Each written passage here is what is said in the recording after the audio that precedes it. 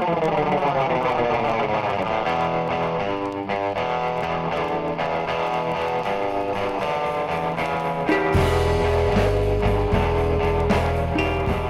everybody.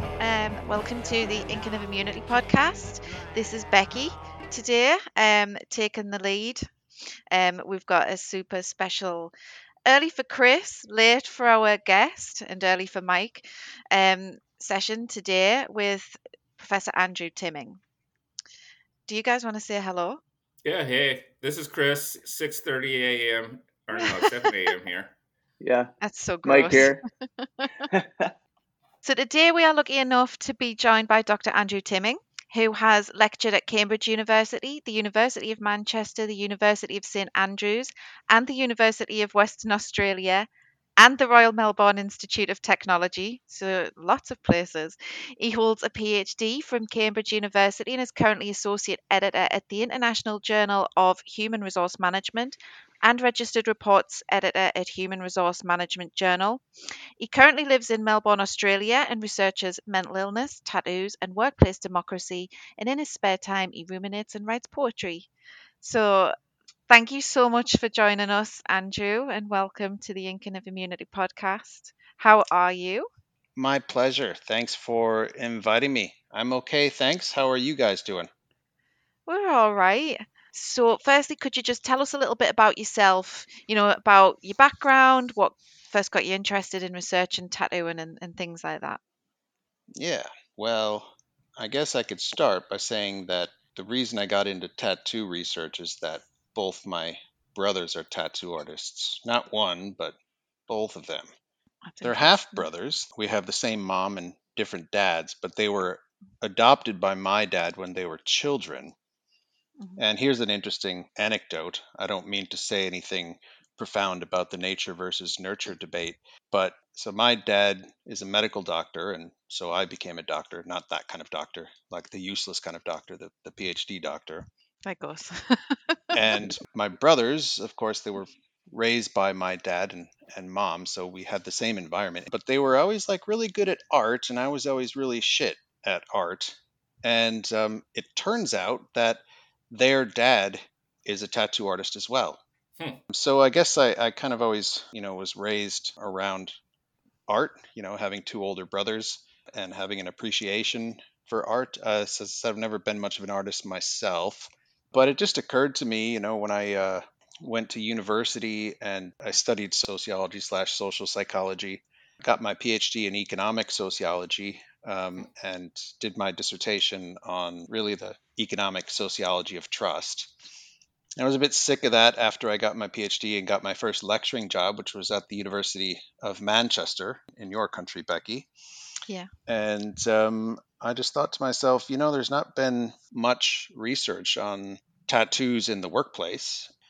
At the time, I guess it was 2006 when I started lecturing, it just wasn't seen as a very heavily scientific thing to do. And I just thought it would be kind of interesting, just as a side hobby, to do a couple papers on tattoos in the workplace. I started writing about human resource management practices in tattoo shops first. That was my first tattoo paper. So it's basically looking at how tattoo artists who own their own shops manage human resources, having no idea what managing human resources means, but they were Mhm. still doing it innately, which I think said something important about the importance of my field, human resource management, which is to say, it's not that important if you don't have to think about it to do it. And then it's sort of like spiraled. I started getting known as like the tattoo guy who did tattoo research in the context of work and employment. And here I am. So we know that you have, in the last year, moved to Australia, and it's clear that you weren't originally from the UK. So where are you from, and what's taking you all over the world?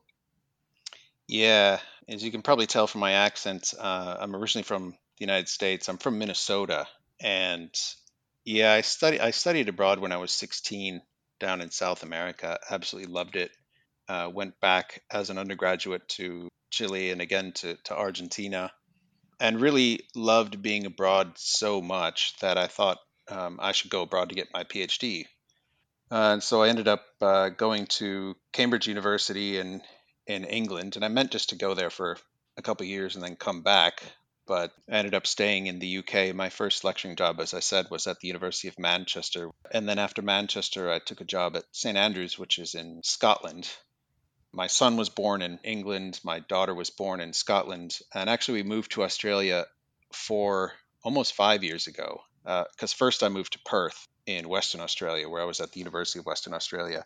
But it was about a year ago that we moved to Melbourne, and we're staying here. We're applying for Australian passports now, so we do like it here. That sounds lovely. So you mentioned there that you looked at some sociology and social psychology, and that's obviously incorporated into your perspective and how you approach tattoo and research. So you're an organizational psychologist, is that right? Yes, I guess I started as a social psychologist, social psychology / economic sociology, for my PhD. But I guess over the years, I've sort of become something of an organizational Hmm. psychologist with still, an eye towards social psychology and interested in group differences and intergroup Yes. differences. But whereas most, social psychologies, when they look at group differences, they'll look at, race or gender, whereas I'm much more concerned of looking at differences between tattooed and non-tattooed people. But yeah, increasingly, just in maybe the last 5 years or so, I guess my approach sits at the intersection of organizational, social, and more recently evolutionary psychology as well. So I look at some of the biological foundations of managing people in the workplace. Yeah. So that's quite an integrated approach to looking at tattoos then, I guess.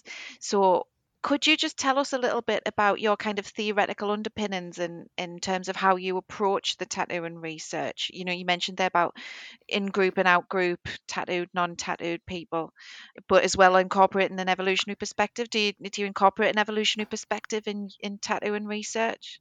I have more recently, but my earliest studies on tattoos in the workplace primarily looked at discrimination against Yeah. tattooed job applicants and employees.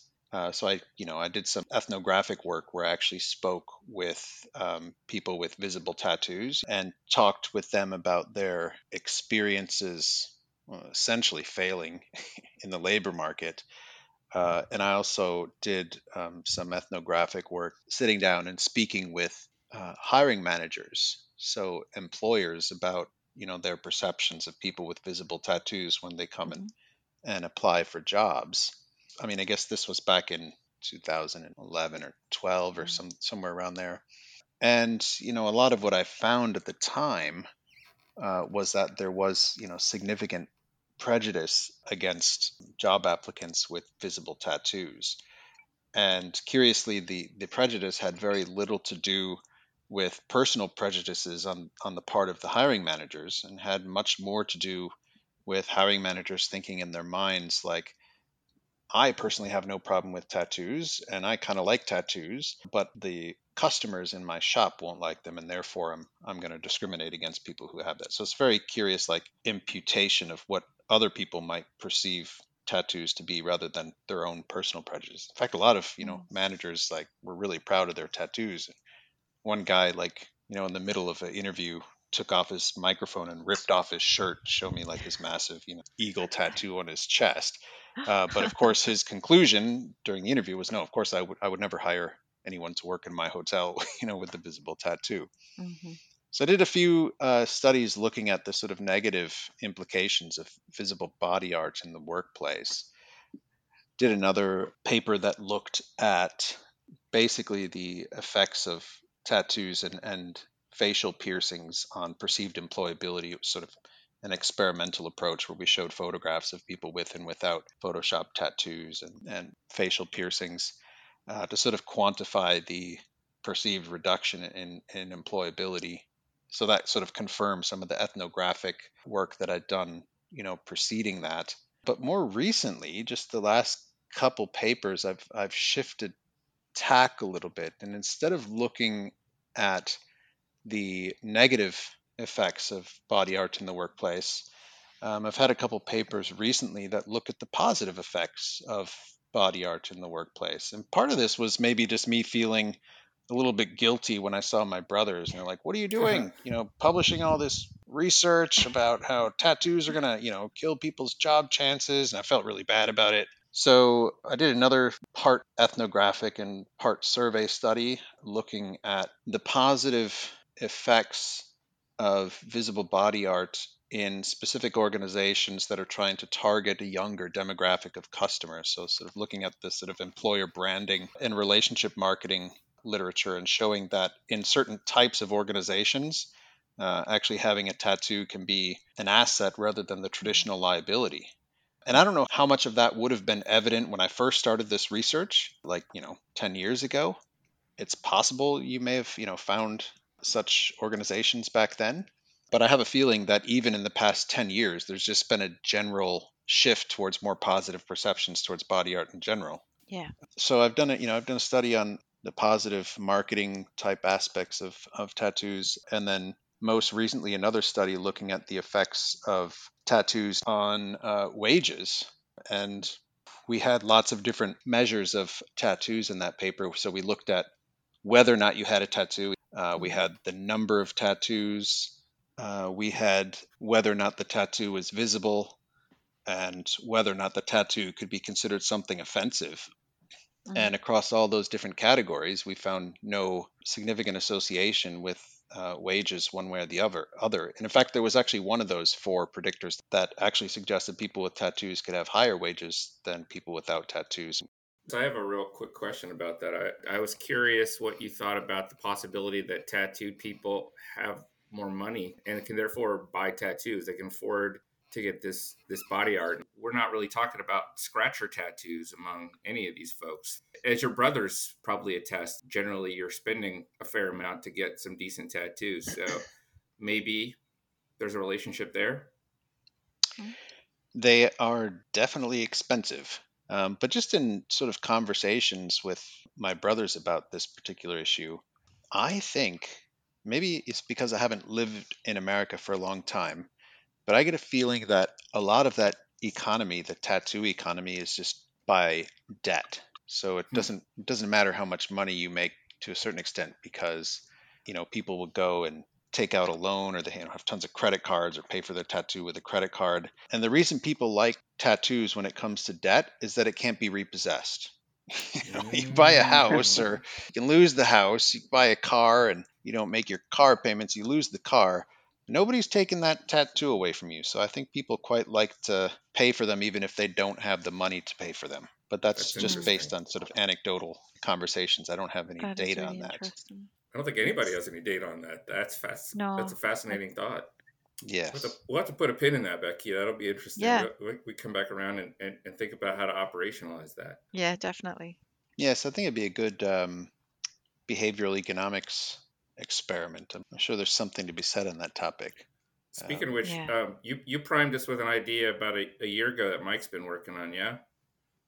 Absolutely. So we are working on a survey to test people's attitudes and perceptions of the health of those with visible tattoos. So yeah, we're just in the final stages of setting up that survey and hopefully we'll get it deployed very soon. I think this is a super interesting topic to research because when it comes to the relationship between tattoos and perceived health, it's really like you're sitting on a fence and it could go either way.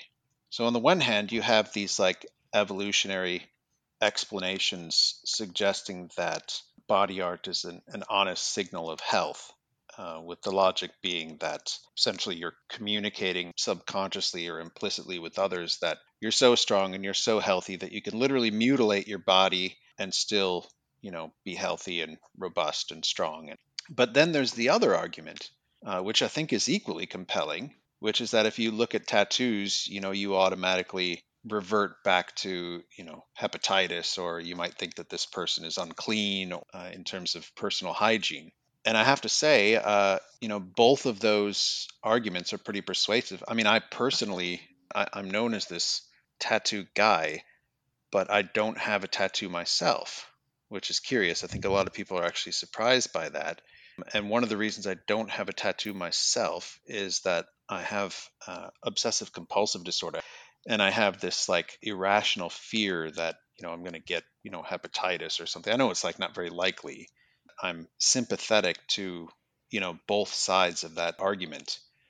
And maybe Yeah. part of it is due to, I'll tell the tattoo story. Hell, why Yes. not? It's relevant. Please. We like the tattoo stories. Okay, this is a good one. This is a good one. So I told you I was in South America when I was 16. That was just at a high school like exchange. And then when I started university as an undergraduate, I studied abroad again in South America. I went to the University of Chile, and I was staying with a host family in Santiago. And the host brother, he was an older guy. He's like, "Hey, I'm going to get a tattoo today. You want to come with me?" And I was like, "Yeah, why not? Let's do it." So we took the bus down into the central business district of Santiago, and he goes to this like outdoor market. And I remember telling him, like, "Man, are you sure, you want to get a tattoo here? It's like buses, flying by and like dust flying everywhere." Some like Argentine heroin addict came walking up to us and, asking us for money and whatnot right next to this outdoor stand. He's like, "Oh, no, it's fine. This is like the Latin American way. This is the way we do it." I'm like, "All right, well, you go ahead." So he got this little lizard, and he's like, "You want to get one too?" And I'm like, "No, I don't think so." I was like, "This guy, he might not be here next week. You kind of want to know where these guys are." He's like, "Oh, no, it's fine." Anyway, to make a long story short, so we went home and he wrapped it up. And it wasn't about maybe 4 weeks later, he started losing vision in one of his eyes. And so he goes to the ophthalmologist and they couldn't figure it out. And so they referred him to another ophthalmologist, like kind of how that works in a public health system. You start with the junior doctors and you work your way up to the senior doctors. And his girlfriend at the time had just gotten back from Cuba. And he told me that he was convinced that she had gotten some STD in Cuba and cheated on him. And so he broke up with her in a big huff and blamed her for this, thought it was some kind of STD. Anyway, he went through the different chain of ophthalmologists, and eventually they did a test to find out that he had gotten Candida, and they believed that he had gotten it from that particular tattoo artist. And so ever since then, I mean, I was sort of on the fence about whether I should get a tattoo because, of course, I have two brothers, two brothers that are tattoo artists, and I know that they would be perfectly hygienic and they would sterilize everything. But after that, I was just like, fuck this. I like they look pretty, and I like the way they look, but I'm just not I'm not going to risk it. Yeah. So anyway, that was a long way of saying I think it's a really interesting evolutionary, psychological / sociological question. Yeah. Your story highlights the extreme difference that we can still see around the world. And we're not talking about a change in generations. We're talking about, I don't know how old you are, Andrew. I'm 50, but when I've been getting tattooed since I was in high school, and I've never seen the kinds of conditions in the US like I have in South and Latin America. I had a similar experience in Ecuador, in Guayaquil, where they were literally in a vacant lot outside with an extension cord coming from a building around the corner and a line of people in that vacant lot to get tattoos, and nobody was wearing latex gloves or anything. And when they saw my tattoos, they were so excited by the quality of them that they were taking pictures of my tattoos to copy. So it opened my eyes as to the binary sort of relationship of hygiene in terms of how we think about this. And I think that's important to remember when we think about tattooing, and we put contemporary versus sort of traditional modes in indigenous cultures, but there's actually a whole spectrum of experiences there across the world that are still happening now. Yeah, it's a curious thing, isn't it? Of course, there's the physical health element of it, where again, the evolutionary argument is that they should suggest a certain level of robustness. But then, if you look at the mental health aspect of it, the research is very, very clear that people with mental illnesses are far more likely to get tattoos than people without mental illnesses. And you could argue that that has something to do with maybe a particular risk-taking personality that's associated with both, the mental illness and the tattoos, and also possibly, physical health problems. This is what's so interesting, I think, about tattoo research, because it seems like such a sort of small, insignificant thing, whether you have a tattoo, but it's so strongly correlated with personality and values and health and employment opportunities. Like, it's really one of the stronger group differences in social psychology that you could look at. Another one that I was interested in, let me just pitch this one to you too, because I was thinking about doing a study that looks at whether there are variations in subjectively reported pain across different demographics of people whilst they're getting a tattoo. So I've got, as I said, my brothers have tattoo shops. I could easily just, ask them to administer a brief questionnaire while people are actually getting the tattoo, because you can't ask them after the fact. After the fact, it's kind of hard to rate, how much pain do you feel on a scale of 1 to 10 or whatever. But I wonder if there are different demographics. Like, is it true maybe that women have a higher pain tolerance than men when it comes to getting tattoos? Is it true that people who have, mental illness have a lower pain tolerance? I don't really know what the answer would be, but I think that would be a pretty interesting research question, and probably of interest to one of the physical medicine or pain journals out there. Yeah. We do ask people to do pain ratings when we do our studies of endocrine and immune response. And in the early iterations of our research, it would be but immediately after the tattoo. And our more recent methodology includes a sample right when they start and then an hour in. So technically it would still be in the middle of it. But we don't have enough data yet to be able to speak to that. Anecdotally, I've heard people who are older say it hurts so much more. With only a few exceptions, most people say it hurts a lot, but it's bearable. I've had a few people just tell me it's off the chart painful, and a few people tell me it's not too bad and then promptly pass out, So there's all sorts of interesting, variables in there. And that was sisters, by the way. Both sisters passed out. One was laughing at the other, and then she ended up passing out as well. So there's probably all kinds of interesting stuff going on in there. But that sort of life history approach to it is something that we want to tackle in the future. Be interesting, wouldn't it? Because again, anecdotally, if I ask my brothers, it's always like some big ass, biker that comes in. He's like, "Yeah, I want this little tattoo on my back or whatever," and he looks real tough, but of course he's the one who passes out. And then there's these, college girls that come in and it, barely hurts them. That's what I love about tattoo research. Like, well, I don't know, that'd be really interesting to look at that. I wonder if I could bring us back to the article that you mentioned, the positive that you did. Was for your brothers, but it's a great sample size. And we should mention your collaborators, right? You work with Michael French and Caroline Mortensen, and the article, I believe this is the one you're talking about, Are Tattoos Associated with Employment and Age Discrimination? Analyzing the relationships between body art and labor market outcomes. You told us a little bit about what you found, which is that there are no biases in terms of tattooing and wages, but how'd you go about this study? This was a great study with tons of great data. What was your approach to this? Yeah. Basically, we looked at the existing literature and we're thinking, how can we improve on this literature? And he'd done a couple tattoo studies in the past. Michael had. He'd published one in the Southern Economic Journal. And it used, I can't remember, it was a secondary data set that had asked, whether or not someone had a tattoo. And I'd done a couple studies in the past. And what we realized is that there was a real poverty of measures when it comes to tattoos. The predominant measures, do you have one or not? Which is a pretty useless, measure if you think about it. There's a lot that really goes on beyond the question of whether or not you have a tattoo. And so what we wanted to do was we wanted to, rather than be at the mercy of secondary data sets, on health that have asked this question, do you have a tattoo or not? We wanted to design our own survey so that we could have our own measures and a much more comprehensive set of predictors and, covariates that we thought would be, useful to include in our models. So we designed our own survey, and we, as I said, we had 4, maybe 5 measures: whether or not you have a tattoo, the number of tattoos you have, whether or not it's visible, and whether or not it's offensive. And then we had another one, which was something around like what percentage of your body would you estimate is covered by tattoos, but that one didn't yield sufficiently useful data to use.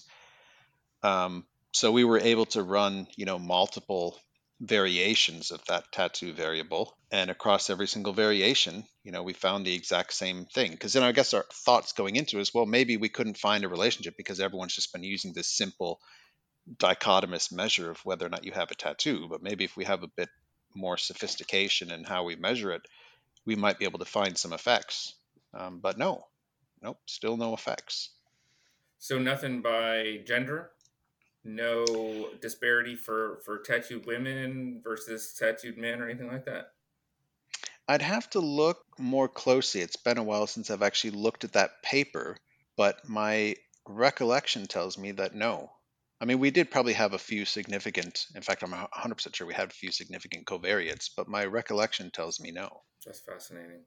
So basically, the upshot is tattooed people are not stigmatized in the workplace, and I think as you say, we can go back to focusing on things that we know are stigmatizing: sex, race, disability. Yeah, I mean, that was kind of the general conclusion is, there are characteristics of individuals that subject them to prejudice and discrimination, but this isn't one of them. And it's curious because if you ask people, they feel like they are subjected to prejudice. And maybe they are subjected to prejudice. I guess the point of the paper was there's no discrimination in terms of the behavioral aspect of it. But yeah, there were maybe 3 papers, one of which was Michael's that was published in the Southern Economic Journal. There was another economist from the Netherlands who'd done a similar study, collected his own data. He found the same thing. So there's a small emerging literature over the last couple years that is suggesting that regardless of how people feel, there is no basis for suggesting that people with tattoos are subjected to any wage discrimination at all. It's not to suggest that there aren't certain circumstances in which they do. I'm sure there are certain categories of employment where having a visible tattoo does in fact lower your chances of success, but in aggregate, there doesn't seem to be an issue. One thing that I think we didn't look at in that paper that would be interesting to look at would be the effects of different genres of tattoos, right? So we did look at whether or not you had an offensive tattoo, but so few people had, or at least would admit to having offensive tattoos. It was like 2% of your sample, right? Yeah, it was pretty small. But I guess what I'm saying is I don't think the matter is completely closed yet, in spite of that emerging literature. I think there are still some interesting research questions to ask. Well, we're in Alabama, so for instance, Confederate flag tattoos might be to some people seen as offensive and others seen as heritage. So, Mike, we could probably track down some Confederate flag tattoos here in Alabama and follow up on that for them. Yeah, I'm sure we could. We heard that you have a new book in the works. We were wondering if you could tell us a little bit about that. Yes, I'd like to get some advice from you on how to approach this. So I'm writing a book, and the book is about tattoos. And what I'd like to do is each chapter to take a different disciplinary approach to tattoos. So there'll be one chapter looking at the history of tattoos, the modern history, another chapter looking at the ancient history. So this is where you get into some of the evolutionary psychology that we talked about, in terms of tattoos being an honest signal of health and looking at the sort of evolutionary origins of tattoos. And then another chapter on the economics of tattoos and looking at, most of which is what I've done in my research, looking at the sort of labor market effects of tattoos. So I've put together a draft chapter. I actually wrote the second chapter first, the chapter that looks at the evolutionary psychology of tattoos as a sort of draft chapter. But I have to say, I'm having a hell of a time finding a university publisher. I've sent it off to a few university presses, and the problem I'm having is that I go to the university press page and they don't have like a interdisciplinary editor. They have editors by disciplines. And so it's the typical problem with interdisciplinary research, isn't it? Like you'll send it to a sociologist and they'll say, this is, art. You should send it to the art person. And then you send it to the art person. They're like, well, this is social science. You should send it to the social science person. You send it to the economics editor and they're like, well, this is sociology and art, like no one seems to want to sort of take ownership of it because it is like true interdisciplinary research. So I'm almost at the stage where I'm thinking maybe I should just forget about the disciplinary labels and instead just write a popular press book without like, the theory and the in-text references and whatnot, and just try and get like maybe an art press or something like that to publish it. And I'm curious what advice you might have as a group of people who've done tattoo research yourselves and probably have faced the same kind of interdisciplinary obstacles.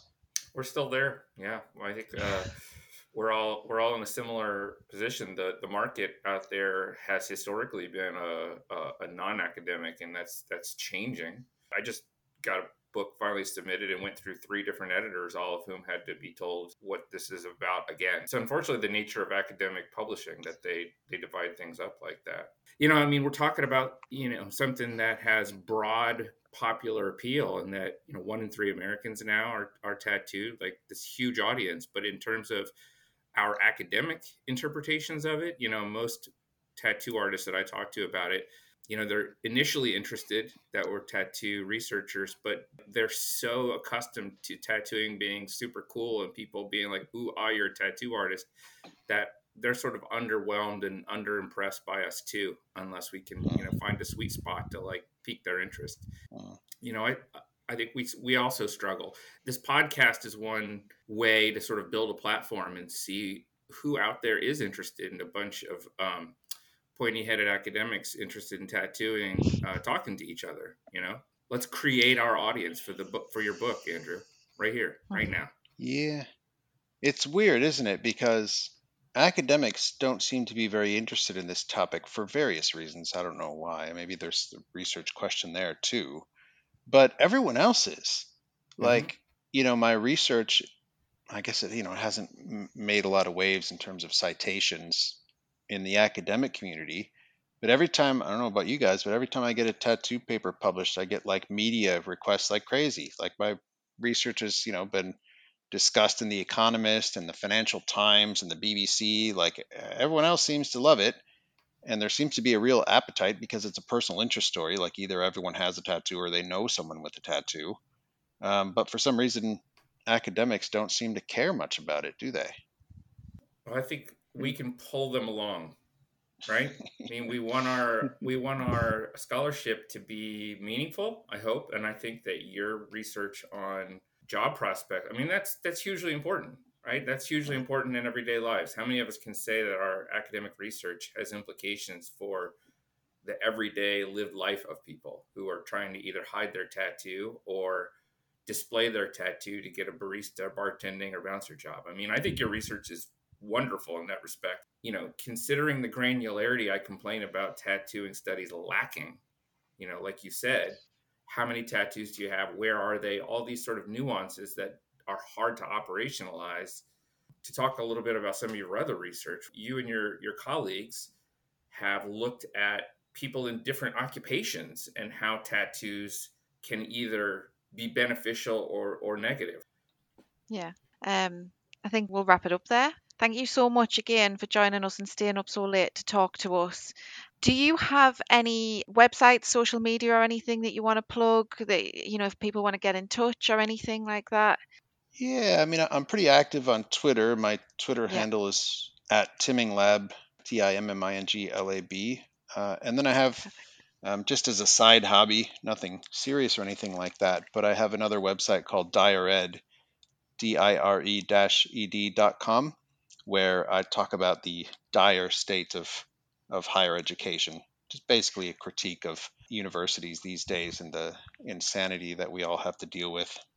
Hear, hear. That sounds interesting. I just had a faculty senate meeting yesterday. I don't know what you're talking about. Well, thank you again so much. Yeah. It's been a pleasure. Thank you, Andrew. It has. Thank you, Andrew. Thanks, Andrew. Yep.